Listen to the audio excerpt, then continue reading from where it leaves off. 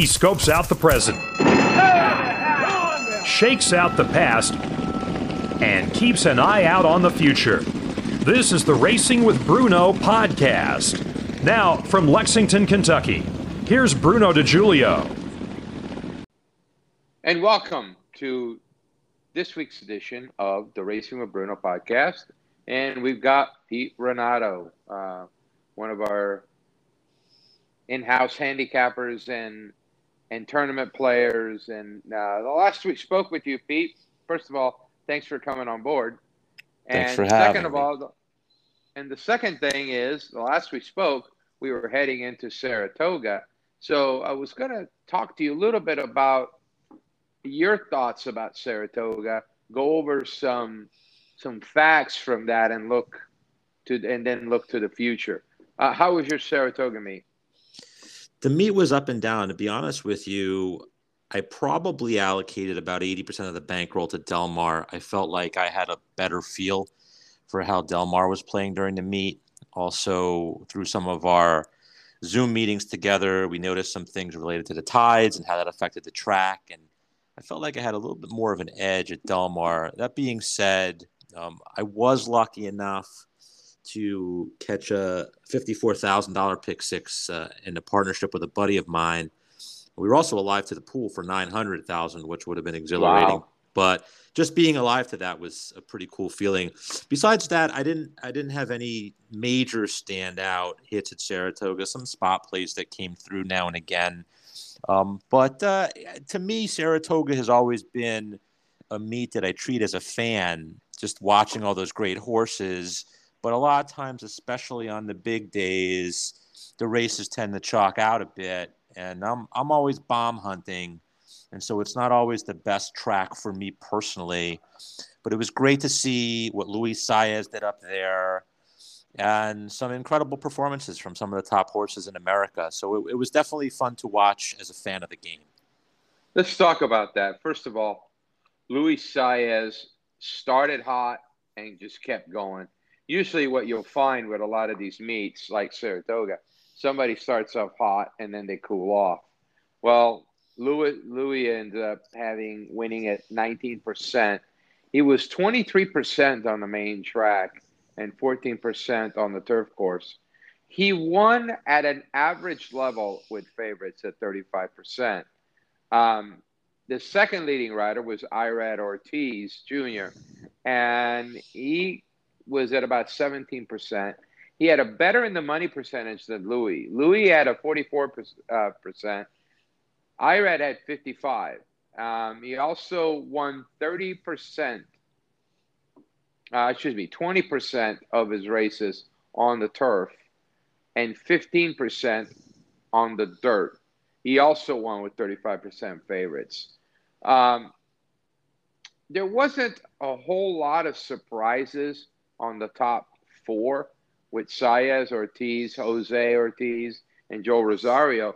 Were you surprised that Ricardo Santana was fifth with 35 wins and a percentage of 17% win percentage for the meet? Well, I think normally it would be surprising, but there were so many live Asmussens that Santana got mounts on. But going back to the Saez issue, what was fascinating to me was, especially early in the meet before he got super hot, how well he did with horses that weren't on paper the best 2, 3, or 4 or best horse in the race. I mean, he was really moving horses up, even for some low-profile trainers. It was just a phenomenal meet for him. The guy was just riding unconscious. And as the meet went on, he got more and more live mounts and kept the momentum going. But it's incredible. If you really look on paper what Irad rode every race, especially early on, versus what Saez rode, it's definitely a surprise that Saez would have the meet that he had. What's interesting is Saez had 14 more mounts than Irad. Yeah, I didn't know that. That's interesting, yeah. Top 3 percentage winners on the main were Luis Saez, Joel Rosario, and Ricardo Santana. I thought that was very interesting. On the turf, only Irad Ortiz had a 20% win percentage. The closest ones were Jose Lezcano at 15, Joel Rosario at 16, and then Saez and Jose Ortiz at 14. Also, as favorites, Ricardo Santana rode 46% with favorites, which was pretty staggering ahead of Irad, Jose, and Louis. 42% for Rosario. You know who stole the meet with the favorites? Was Tyler Gaffleone at 56%. Yeah, that's incredible. That's pretty crazy. I wonder how many were maker turf horses that he won with. But yeah, he had a great meet as well. By the way, Dylan Davis, who gets limited mounts, won with 6 out of 80. Excuse me, not 6 out, 5 out of 8 favorites for 63%. Really interesting. That's amazing. See, what I learned years ago, I was at Saratoga, and I went to a Thoroughbred Owners and Breeders Association seminar, and Kieran McLaughlin was speaking. And back then, I knew a lot less about the game than I do now. And I remember someone asked Kieran a question about his success as a trainer, because at the time he was doing very well. And his answer was quite humble. He felt that he was no different than the best 25 or 30 trainers on the circuit. But when he got Chadwell Stables as a client, it increased his winning percentage because he was working with better stock. I think a lot of that is true with jockeys as well. And Dylan Davis is an example. You know, a guy's not getting the mounts that Irad and Jose and Rosario are getting. But if you're watching the game close enough, you can see the skill level is there. And presumably over time, he'll get the improved mounts as well. But Dylan Davis rode great. He had some really good price horses. And horses that, you know, unfortunately, personally, knocked me out of some sequences.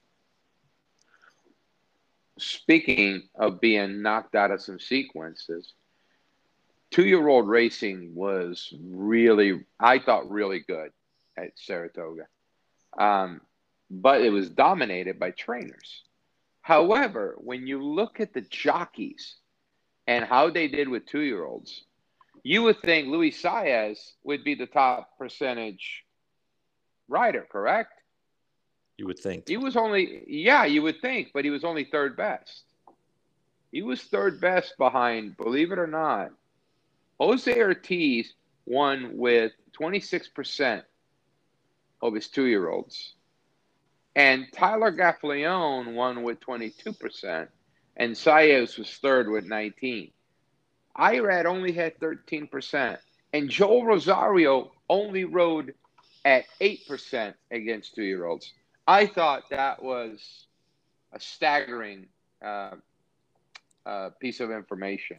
I wonder how much of that you can attribute to the fact that Jose is a rider that gets a horse aggressively on the lead.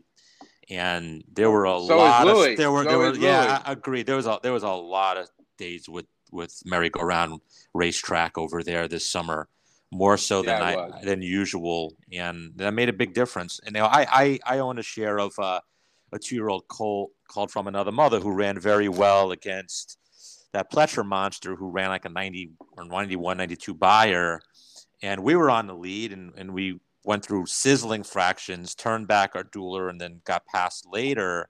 But you know, it's almost like as an owner jockey better trainer, if you were to catch the right day with the right track, the best horse wasn't always winning because they got that rail speed and it just carried. And there was one day in particular where I think it was like a 30 to 1 shot one wire to wire. It just had no chance under any other circumstance, but got carried by the track. And you know, that's always been frustrating for me. Was that the AC Avila horse? It might have been. I think there might have been another one as well. Yeah, the Avila for sure. Which really on paper was a definite difficult use if it wasn't for the way the track was playing. But and I don't know much about dirt and water and everything, but that's one thing as a regular player, I wonder why it's so difficult to keep things somewhat fair. And that was one thing that definitely was frustrating at the meets this summer.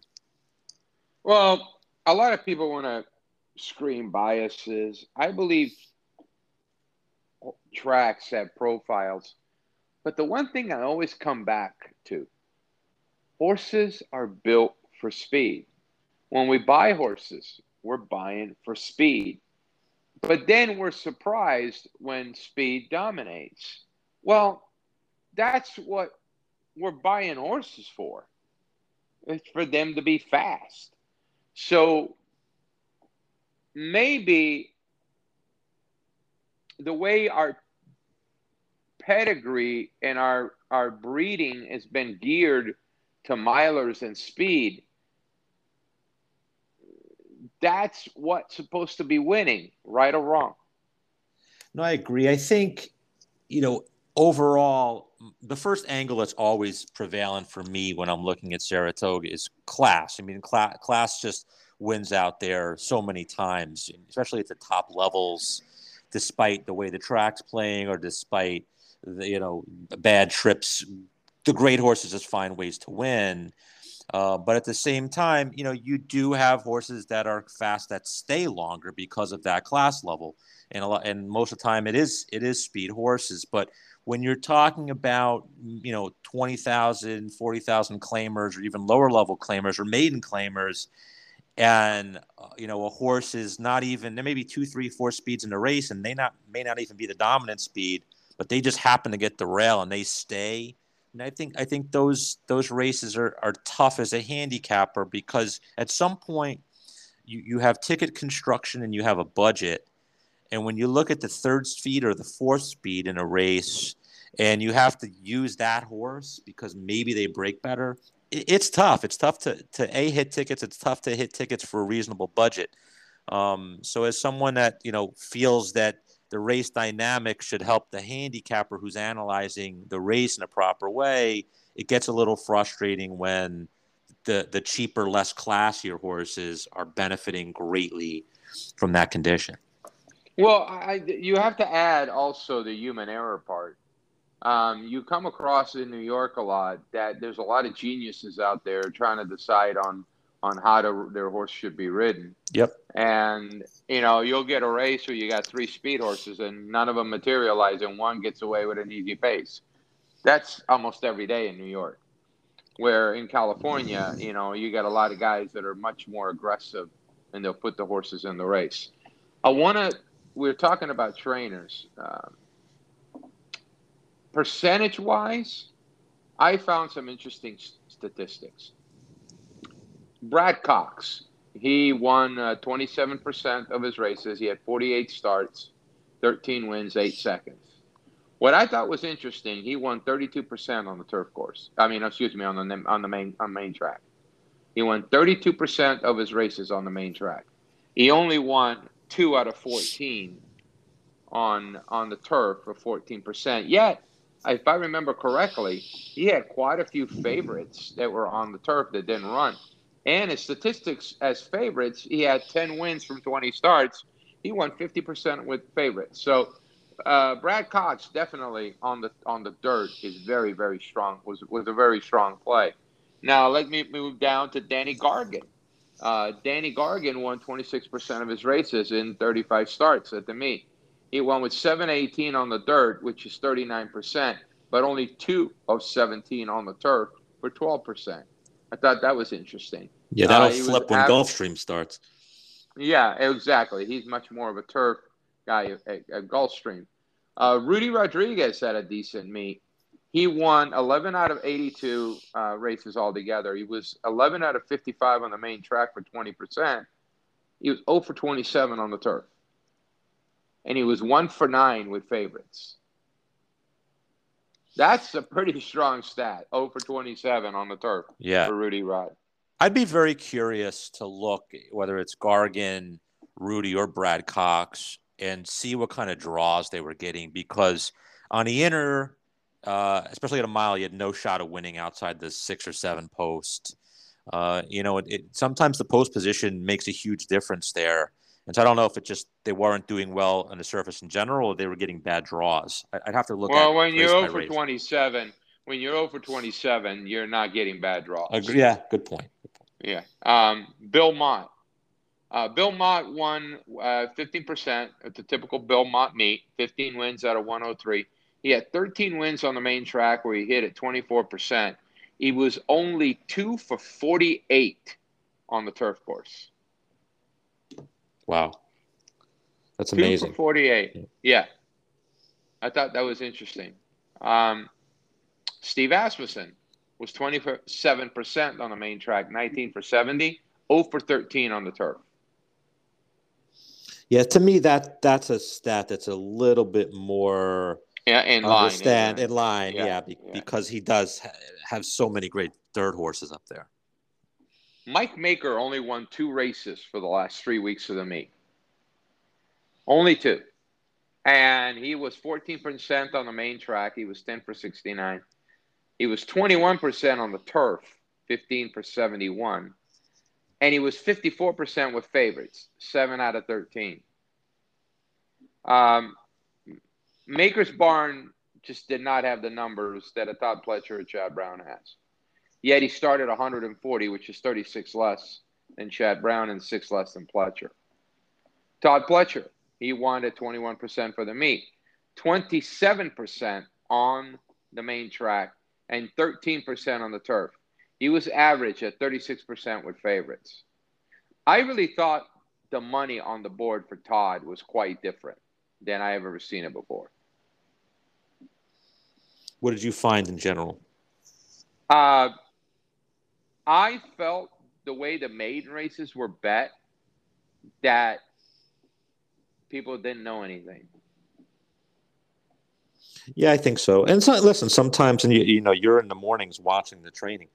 Sometimes there's 3, 4, 5 horses that are really training great. I mean, you have a lot of future stars in those 2-year-old maiden races, and sometimes it's just how they break. Sometimes a horse wants more ground, and they may look good in the morning, but sometimes you have 2 or 3 Pletchers against each other in a race, and it's like splitting hairs on who to select. So I think that's understandable. But I don't think we missed much on the Pletchers. I just felt like there was no players' confidence in him. I mean, you had maidens going off at 3-1. Yep. That otherwise, like in Florida, they would go off at 6-5. So I thought that was interesting. Agreed. Chad Brown, 21% on the main track, 15 for 70.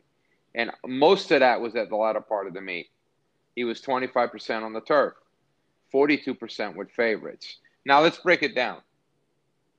With Chad Brown, with his 2-year-olds, he was 19 out of 32. I'm sorry. 19%, almost 20% out of 32 starts. Todd Pletcher was almost 30%. He was 29% with his 2-year-olds. The next closest guy was Christophe Clement. With 21 2-year-old starts, he won 33% of his races. Brad Cox won with 24%. Rob Atras only had 4. He won at 25%, but he was 1 out of 4. Wesley Ward was 2 out of 21 for 10% with his 2-year-olds. That's interesting. Now, also, Wesley Ward was 17% sprinting and 17% routing. Those were interesting stats. Just looking down at the list, Bill Mott was 3 for 29 with 2-year-olds. Right, and Mott's historically a bad first time. Let me rephrase that. Sorry, because I keep looking at this and I get it wrong. He was 3%. 3% out of 29 starts. I think that means he won 1 or 2. Yes, would have been probably the same horse that won the what's the Saratoga Special. Yeah, right. Yeah. But otherwise, he was an offer with 2-year-olds at the meet.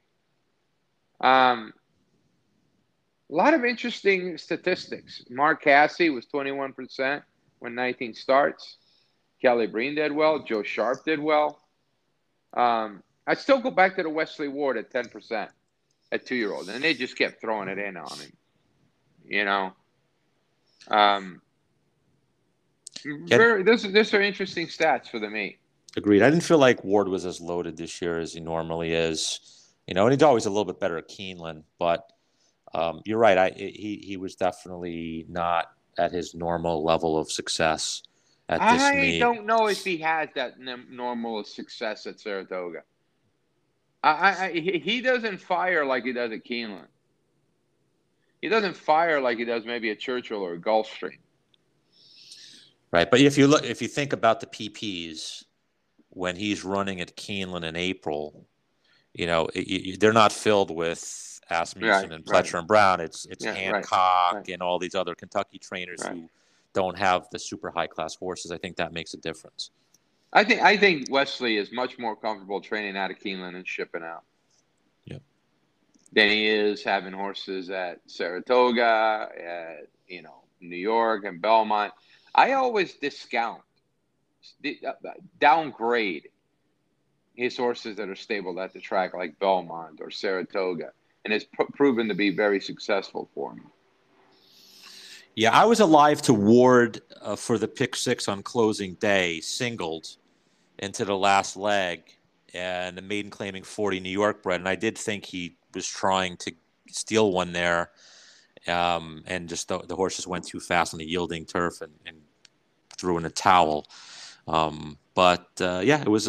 Listen, there's too many great levels of talent, jockey wise, trainer wise. There's plenty of good ones that are not going to have good meets. Just the nature of Saratoga. Yeah. Moving over to Del Mar, Flavian Pratt, I think, dominated. He definitely dominated the jockey standing. I always paid attention to where he was on, especially on the turf. He seemed to pop up on horses that you said, why is Pratt here? And all of a sudden, the horse would run a big race. An interesting second runner-up to the jockey title was Juan Hernandez. He did very, very well throughout the meet. Abel Cedillo was third. Then you had Rispoli and Joey Bravo in the top five. I'll tell you, of all those riders, who would I want? Umberto Rispoli. Besides being the fact that he's from my hometown in Napoli, I've seen him put some unbelievable rides on the turf. He is a phenomenal turf rider. And he didn't get the greatest of luck, Pete. He had 44 seconds from 186 mounts and 27 win. If he turns around and just has 10 extra wins, he is really up there second by clear lanes. So Rispoli maybe might have had an unlucky meet. He had a key disqualification in a race as well. It's crazy to think that he actually fell off from Santa Anita, where he absolutely dominated. But there was some great rides. But also, there was post position was a big factor there as well. The on the turf sprints, the 1 and 2 posts were winning over 50% of the races. So even with a Rispoli and even with a good horse, inside dominated on certain days there. And sometimes you're up against it. Doesn't matter how good of a jockey you are. It's just the way it plays.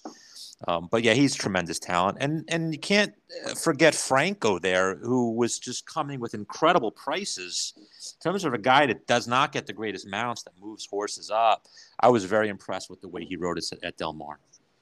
He had a strong win percentage over the place percentage of his mounts. Yeah. The old guard and the new guard. The old guard.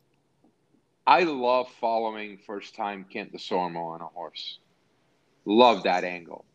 And he was sixth in the standing. That's a resurgence for Kent. Huge, and, yes. Yeah, he has not forgotten how to ride. I can tell you that. The new guard. How about this young guy, Kyle Frey? He was winning most of the meet with a percentage of over 20% on the turf. Outstanding. Yep. Yeah, Kyle Frey was interesting at 10%, winning 14 out of 145. You mentioned Giovanni Franco. I'll tell you the one disappointing guy was Mauro Gutierrez. I thought he put in some really odd rides. Agreed. I don't know what was going on from there.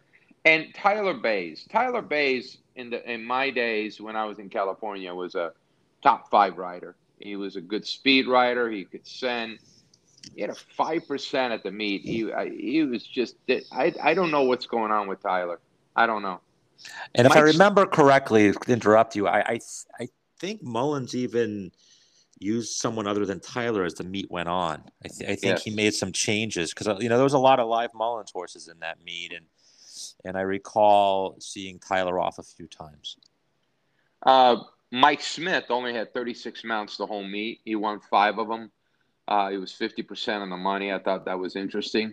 Guys coming in, Velasquez, Giroux, Rosario did well.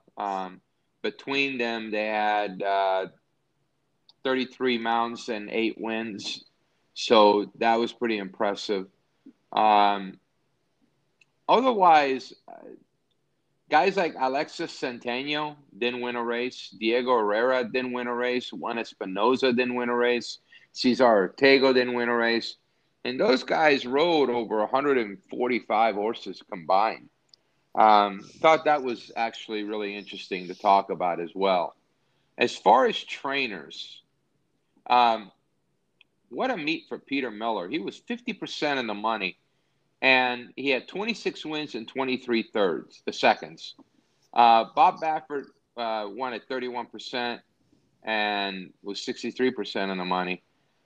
John Sadler had his usual hard-knocking, good meet. So did Baltus. Doug O'Neill won all his races the last 2 weeks, basically. He got really hot towards the latter part of the meet. And I always found trainers that start off slow, pick it up late. And you wait for that little spark that you see. And then all of a sudden it seems like all the horses are firing. But Doug O'Neill was definitely not prepared for the early part of the meet. Mark Glatt was another guy that I was impressed with. He's got some nice juveniles. You found one of his that won first out very easily, that I think ran second in the Futurity the other day. Yes. But what's more impressive to me was some of the Little Red Feather Glad horses that he moved up. From claiming horses to stakes horses or taming horses to allowance horses. He was doing it outstanding at improving horses. I think How Be It was one of them. And Glatt, I think the sky's the limit. He's starting to get better and better quality horses, and he's going to become an elite trainer if he's not there already. Been around a long time. Yeah. As far as owners are concerned, Ronas Racing, at 8 wins from 37 starts, 22%. They've always have good horses with Sadler, and I think they're always worth a long look. Nick Alexander won with 7 of 25 with 28%. The new one was Downstream Racing with Peter Miller, and they won at a 38% clip, 6 for 16. Gary Barber was his usual stalwart in the owner standings. And these guys go way back to Darrell Viana when I was out in California with Red Baron's Barn and Rancho Temescal. They were unlucky with 10 seconds, but they had 5 wins. They could have easily had, if a couple of races go their way, they could have easily been right there with Ronas for top owner. They're always ones to watch with horses coming from out of town and first-time starters. Redham Racing is always right there. They had a lot of starters, but as Doug O'Neill goes, so does Redham Racing. I made a comment on the final weekend on an Eddie Freeman horse that was owned by Redham, and you always got to look at him because he'll fire for Mr. Redham at a big price, at a high percentage. Now, the big time spenders, the Starlight Racing and Madaket and Stone Street and SF Racing, they won 5 out of 11 races. But also, those 5 out of 11 races, a lot of those horses are just horses that are $1 million horses, 700,000.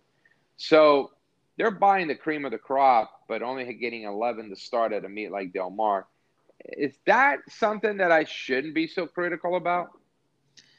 Yeah, I find with these meets are just it's like Doug O'Neill or anyone else. It's hard to knock guys that know what they're doing, that have track record of success, when they're put in these meets that are just ultra competitive with the best horses, the best trainers, the best riders, and everyone's so well intentioned. And You got guys that will start a horse that needs a race, but these meets, everyone's gunning for checks. And so, I don't read too much into some of these things. I know going back to the Redham, Redham didn't do so well with O'Neill this meet, but there was a Ed Freeman trained horse called Miss Carousel, who was, I think, 78-1.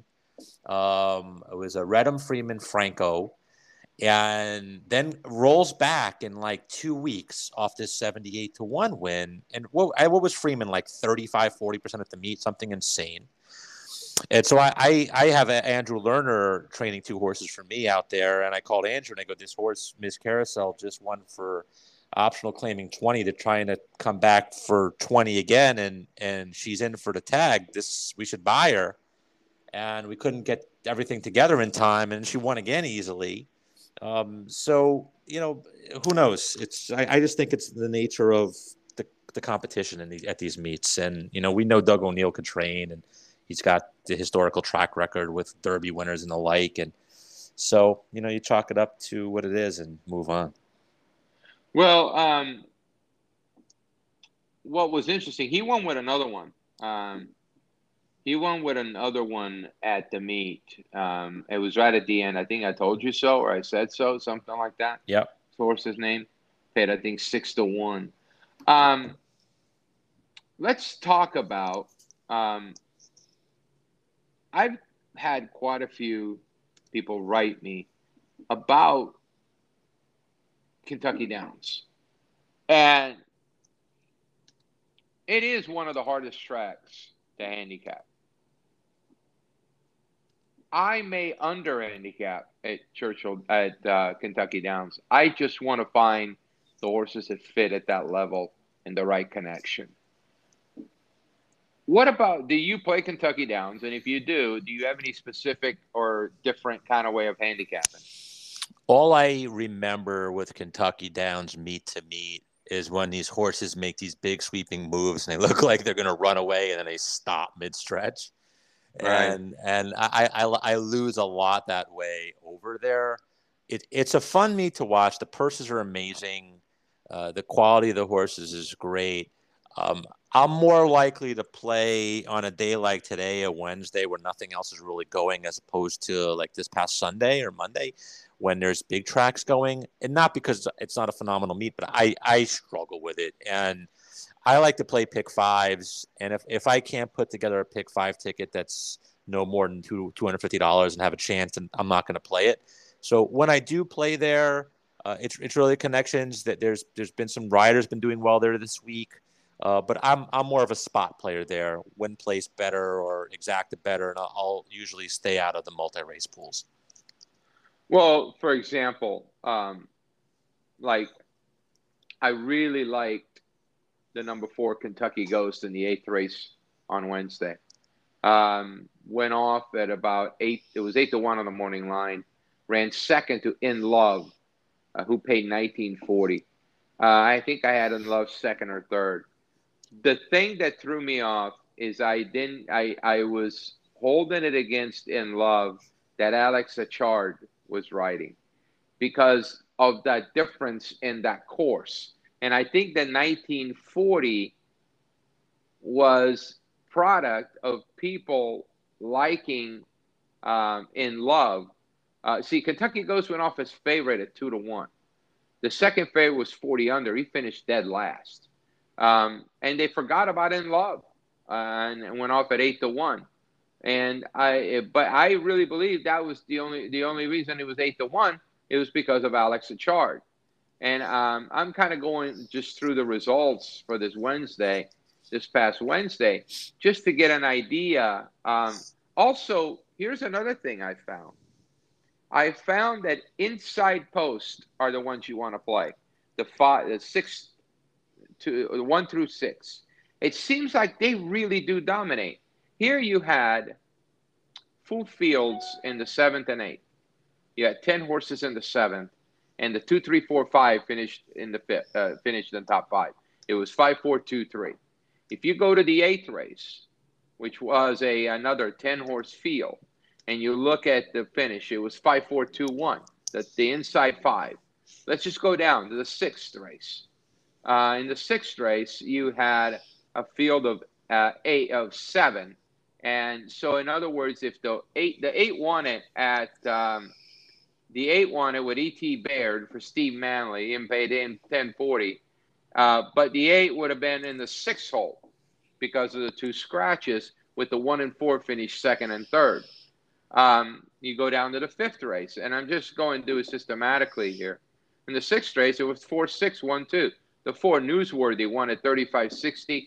The 6 horse, Mr. Tip, came second at $10. I think that might no, that was not our pick. But if you go to the fourth race, the fourth race was a 1 mile and 70 yards, and the 2 outside posts ran 1-2. Okay, it is what it is. You're not going to have that rule work all the time. And in the third race, you had the 8-4-11 ran 1-2-3. So now we just have the official on the Wednesday ninth race with Snapper Sinclair, who is a specialist over the track, just won at 2-1. But it's just very interesting to me sometimes, if just on the post position alone, 1 through 6 is very crucial on that track. Yeah, that's a good angle that you caught in a very brief period, and it's something that you could try to take advantage of. The meet's not very long, if I recall. Is it only a few more days? 3 more days, I think. 3 more days, yeah. So definitely something worth looking at. I can tell you there was a horse in race 1 that I was interested in claiming a while back when you first introduced me to Norm Cassidy, called Uncapped, who was he kind of picked up checks. He was slicey, never really won, and maybe he benefited from that today. He won race 1 and paid $19. But like I said, I don't have a great feel for that place, and some people do. I saw some guys post some monster tickets that they hit on Twitter the last few days, but I'm fairly disciplined at sticking to tracks where I feel I have a little bit of an edge, and doesn't always work the way I expect it, but more times than not, it will. If it worked as we expected, we'd get bored very quickly. Absolutely. And yeah. I'll give you an anecdote. I was playing in my first ever NHC last week, and I ran mid-pack, and I genuinely feel I have a better eye for California, which includes Golden Gate and Del Mar, or Golden Gate and Santa Anita, than the East Coast. And I sat there with my friends on day 2 of the NHC, and I think I made win bets on between 5 and 7 horses, 7-1 to 11-1, between Woodbine, Saratoga, and Gulfstream, that all win. And I used none of those horses in the tournament because I was convinced that I would be better at Del Mar, and then I went 0 for Del Mar. so it doesn't always go as planned. No, it doesn't. It doesn't. I mean, I've had days where I love the card, and that's why I don't answer people, and I don't want to say, oh, do you have a best bet? Because I could do 11 races, and we do the same thing for all 11 races. I don't vary. So I could give you 4 horses, none of them win, but I sweep the other 7. Right. I've had that happen before. And people say, well, you didn't give me those other horses. So I stopped doing it, and that's the part of the game that a lot of people don't understand. Sometimes you get fixated on a horse and you'll miss 3 other ones that you may like. You're absolutely right. Speaking about synthetics, let's talk about Gulfstream adding this Tapeta course. Have you put any thought into that? Yeah, it's going to make it more chaotic. But, I remember when Hollywood Park went to synthetic and even Del Mar at the beginning, when you were getting crazy results. But if you look at the races closely and really take the time and absorb, if you remember Del Mar, like all these unusual heats were winning at the beginning when they installed their synthetic. And if you were watching it closely day in, day out, you got that immediate edge, and eventually that edge went away. And the candy rides. Right, the candy rides, right? So, it's the same thing. Now with all the rain that they get in Florida combined with that, who knows how that's going to play. But I think if you can be very attentive early on, at least for a week or two, it could create an advantage for you. Well, here's the interesting part. You brought up California. When they moved over to synthetic at Hollywood Park, within the first week, you knew it was going to be a nightmare because the track was already messed up within a week. There was ridges in it. They had to cancel one day of racing. The problem with California is they wanted to mess with that track too much. And what ended up happening, it ended up being a hybrid. I think the track superintendent said it best to me. He said, if they tried to duplicate this synthetic at Hollywood Park, they couldn't do it in 100 years because of the way that they had to manipulate it to get it to be at least somewhat consistent. Now we went down to Del Mar 7 months later. And I remember Del Mar, before the meet opened up, had a day where all fans could come in and walk on the track. And at that time, that track was pristine. You stepped on it, and it was like a mattress. And you would step off, and you can see your foot and the actual imprint of your foot go back, just like you would on a mattress. You wouldn't see it anymore. It would just dissipate. And I remember a friend of mine, Ted, sat in the middle of the track and yelled at me, "Bruno, they're running on trash." And he was right. It was made with used tire shavings. There was these jelly cables or something in it to keep it together. But he was right. He was right. They were running on trash, and it was trash because first of all, the guy that put it in decided that you shouldn't bank the track or the turns. And I remember Bruce Headley telling the Del Mar that if you don't put any kind of grading or banking on that first turn, you're going to be catching horses. You better put a net on the outside fence because you're going to be catching horses into it. And also, they put a little bit of a bank on the far turn. But because that's synthetic, if you try to make a move wide on a track that's not really banked, you're going to end up spinning your wheels 2-to-1 to horses down on the inside. It was unfair for horses on the outside because horses don't have differentials like cars do. And when they explode into a turn, that centrifugal force kicks them out, pushes them out. So there's a battle between the horse to be able to stay in and keep it and make it through the turn. The greatest example, have you ever gotten off the freeway on a really tight loop? Yep. Where is that centrifugal force pulling your body? Inside. To the left. Yep. To the left. So same thing for horses. When they're going through the turn, it's pulling you to the right. So that takes a lot of effort to stay in, and you would get a lot of horses making that wide move, they'd flatten out.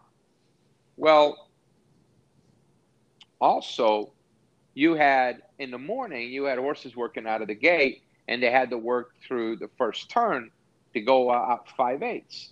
And that would really pull on them, that you had horses coming up with tibias being broken, you had knee chips, you got ankle chips, and that was because the centrifugal force pulling the horse one way while the horse is trying to stay the other way. Think about it. It's like it rips apart, especially hind ends. So that whole thing in California was so messed up because they did not have the right information. They did not have the right specifications. They did not have the right banking for it. And that created a problem. So for me to get excited about Gulfstream, it's going to be where you have to watch. And first of all, the first thing I'm going to do is I'm not looking at outside posts. I'm going to be looking at inside speed, inside trips, because that's what I think that turf course is going to play, especially with the tight turns because it's part of the turf course, the old turf course.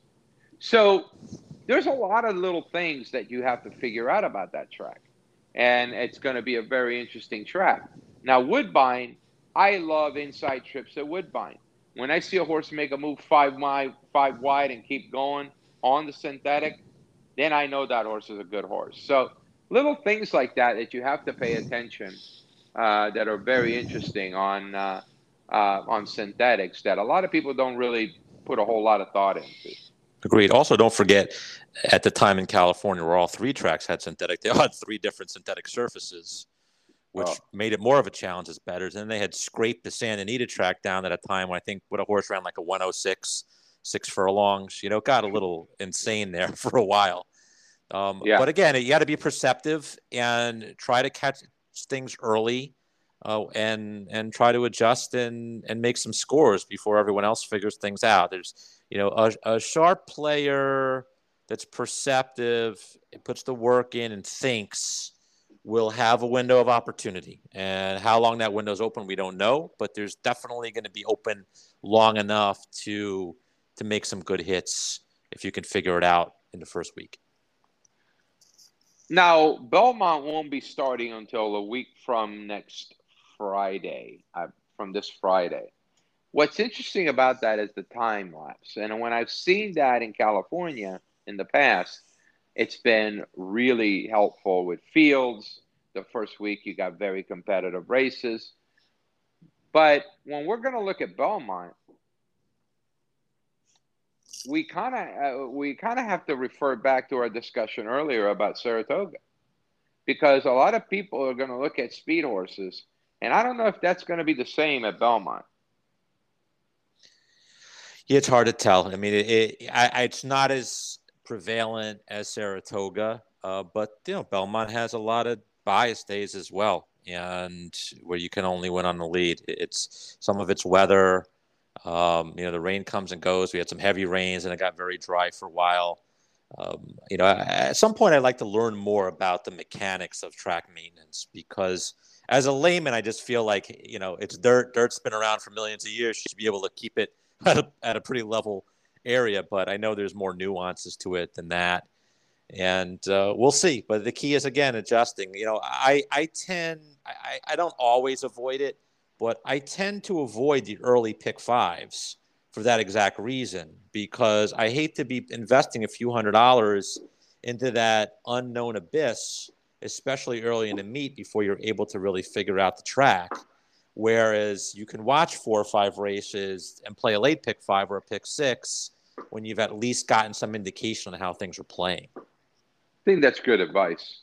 That's really sound advice, Pete. And the one problem I have with having racehorses that I own in New York is that you'll get, in a week's time, you might get 7 different tracks. With every degree of moisture, dryness. Why do they call Belmont? Because when Belmont is dry, it's like a huge sandlot. And those are the hardest races to analyze because you're looking at a track and people say, the track superintendent told me the track was going to be slow. Yes, speed will do well. People can't wrap their heads around the track being slow and speed winning. Why? Because they think if the track is slow, the closers will win. Well, that's not true. Because if the track is slow, nobody handles it. It's deep. It's like a sand. You ever try to race somebody on a deep sand at the beach? You can't make up any ground on them because you're struggling with your footing. And that's why speed does well. It's quick enough early to be able to get a lead, and then they go all on a merry-go-round. So when I see a merry-go-round track, I immediately think it's a loose track. It's a deeper, looser track that horses can't get a hold of, and the speed is just going to be able to outfoot everybody. And that confuses people. And I've had, I could say discussions, and it's sometimes had arguments, because they don't understand that. Then you get a track that's sound, firm. Now, all of a sudden, you go 21-3, 44-2, you're gonna get tired because you're actually running, and you have no advantage. And here comes the horses on the outside come and get you. We see that in Kentucky a lot. When it's firmer, outside. When it's looser, inside. Del Mar is the same way. So Belmont is known to be Big Sandy for that particular reason. Every track has their tendencies. And if you learn every track's tendency by watching, making notes, and understanding the way dirt reacts to moisture, and all you have to do if you want to learn is go down to the beach and look at how water affects the sand where the waves wash ashore. So it's just some thoughts that I have. But I like your advice about waiting until the latter part of the races. Yeah, I think it makes sense. Unless, there's a few days went by, you have a good feeling of how the track's playing. But I have plenty of days where I'll cap an early 5, track's playing one way. I capped it as being fair the other way. And, you're wasting money. And at the end of the day, even if you're buying small tickets, that money's better used elsewhere. If you want to be a winning player, you need to know where your strengths are, where your weaknesses are, and eliminate the unknowns. As part of that, I very, very rarely, once in a while, but I very rarely play sloppy tracks. I feel that either with the off-the-turf races or the scratches, the field sizes get smaller, the value goes away, or horses win that I don't figure, even though I do study pedigrees to a pretty substantial level. And so I normally just avoid slop days. And if, 2 or 3 major circuits are sloppy, I'll look maybe to the Midwest or the West Coast to replace it because I want the action. But overall, I'm fairly disciplined. And a lot of my guys I bet with, my betting partners, always kind of roll their eyes if there's like a big pick 6 carryover and it's a rain off the turf day at Saratoga or Gulfstream, and I say I'm going to pass. And they look at me like I'm an alien.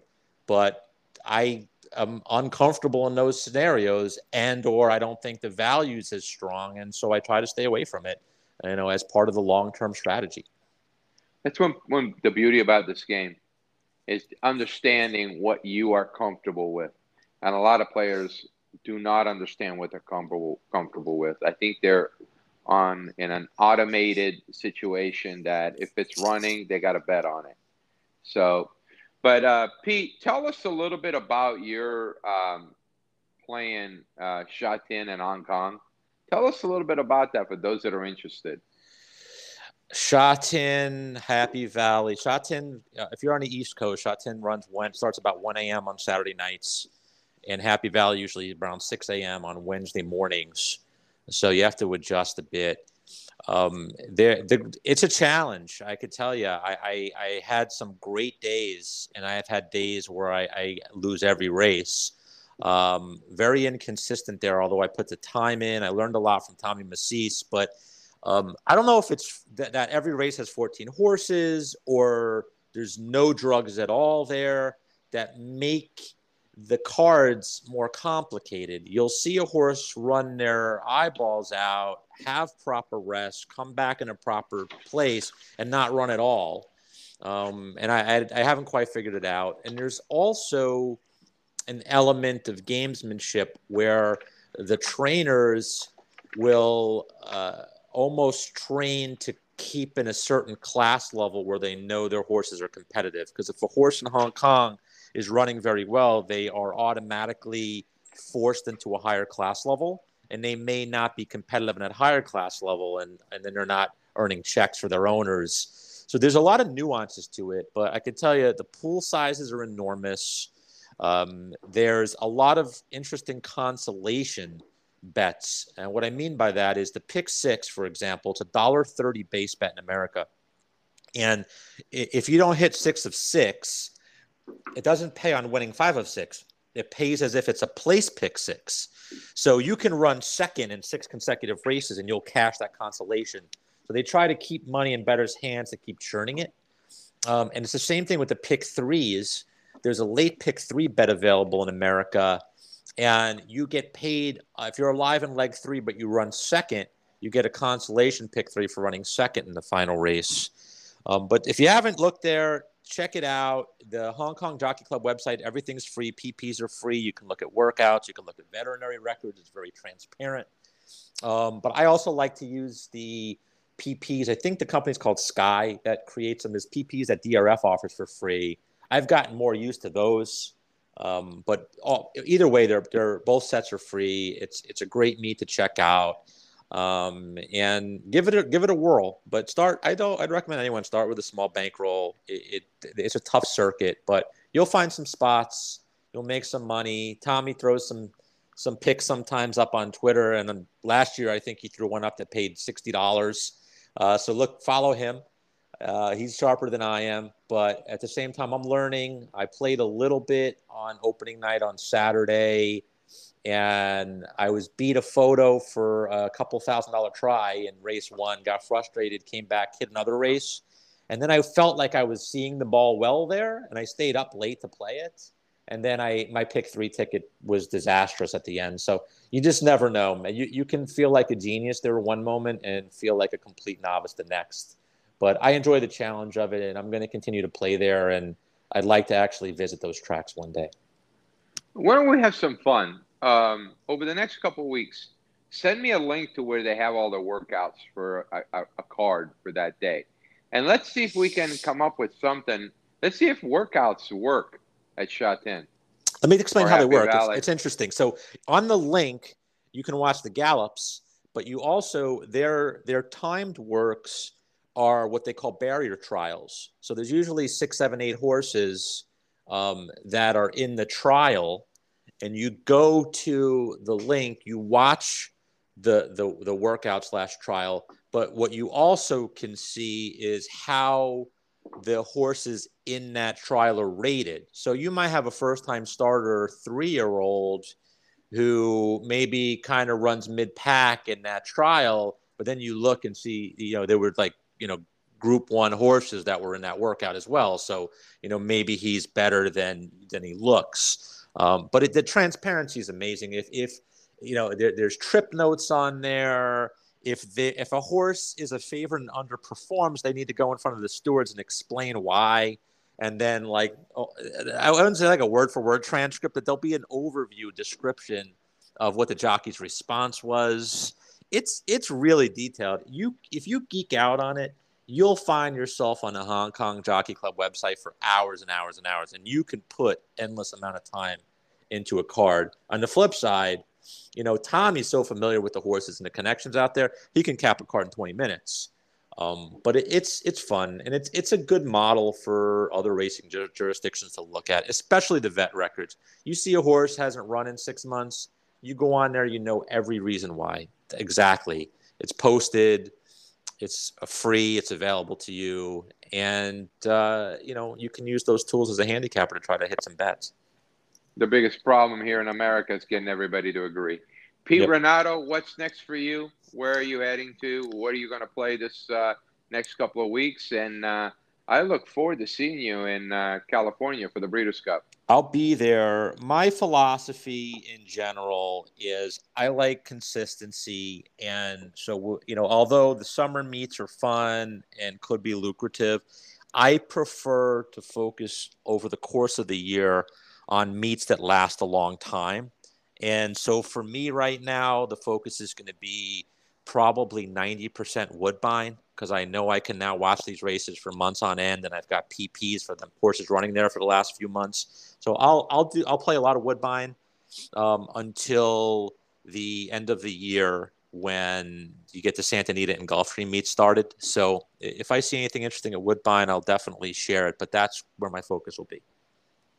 All right. Well, Pete Renato, enjoyed the time with you. And any last words? And we're out of here. Bruno, always a pleasure speaking to you, learning from you, sharing with you. The only thing I could tell fellow players is be patient, pick your spots, don't go on tilt, and you can make money in this game if you're willing to put the work in. Get more from Bruno by going to racingwithbruno.com.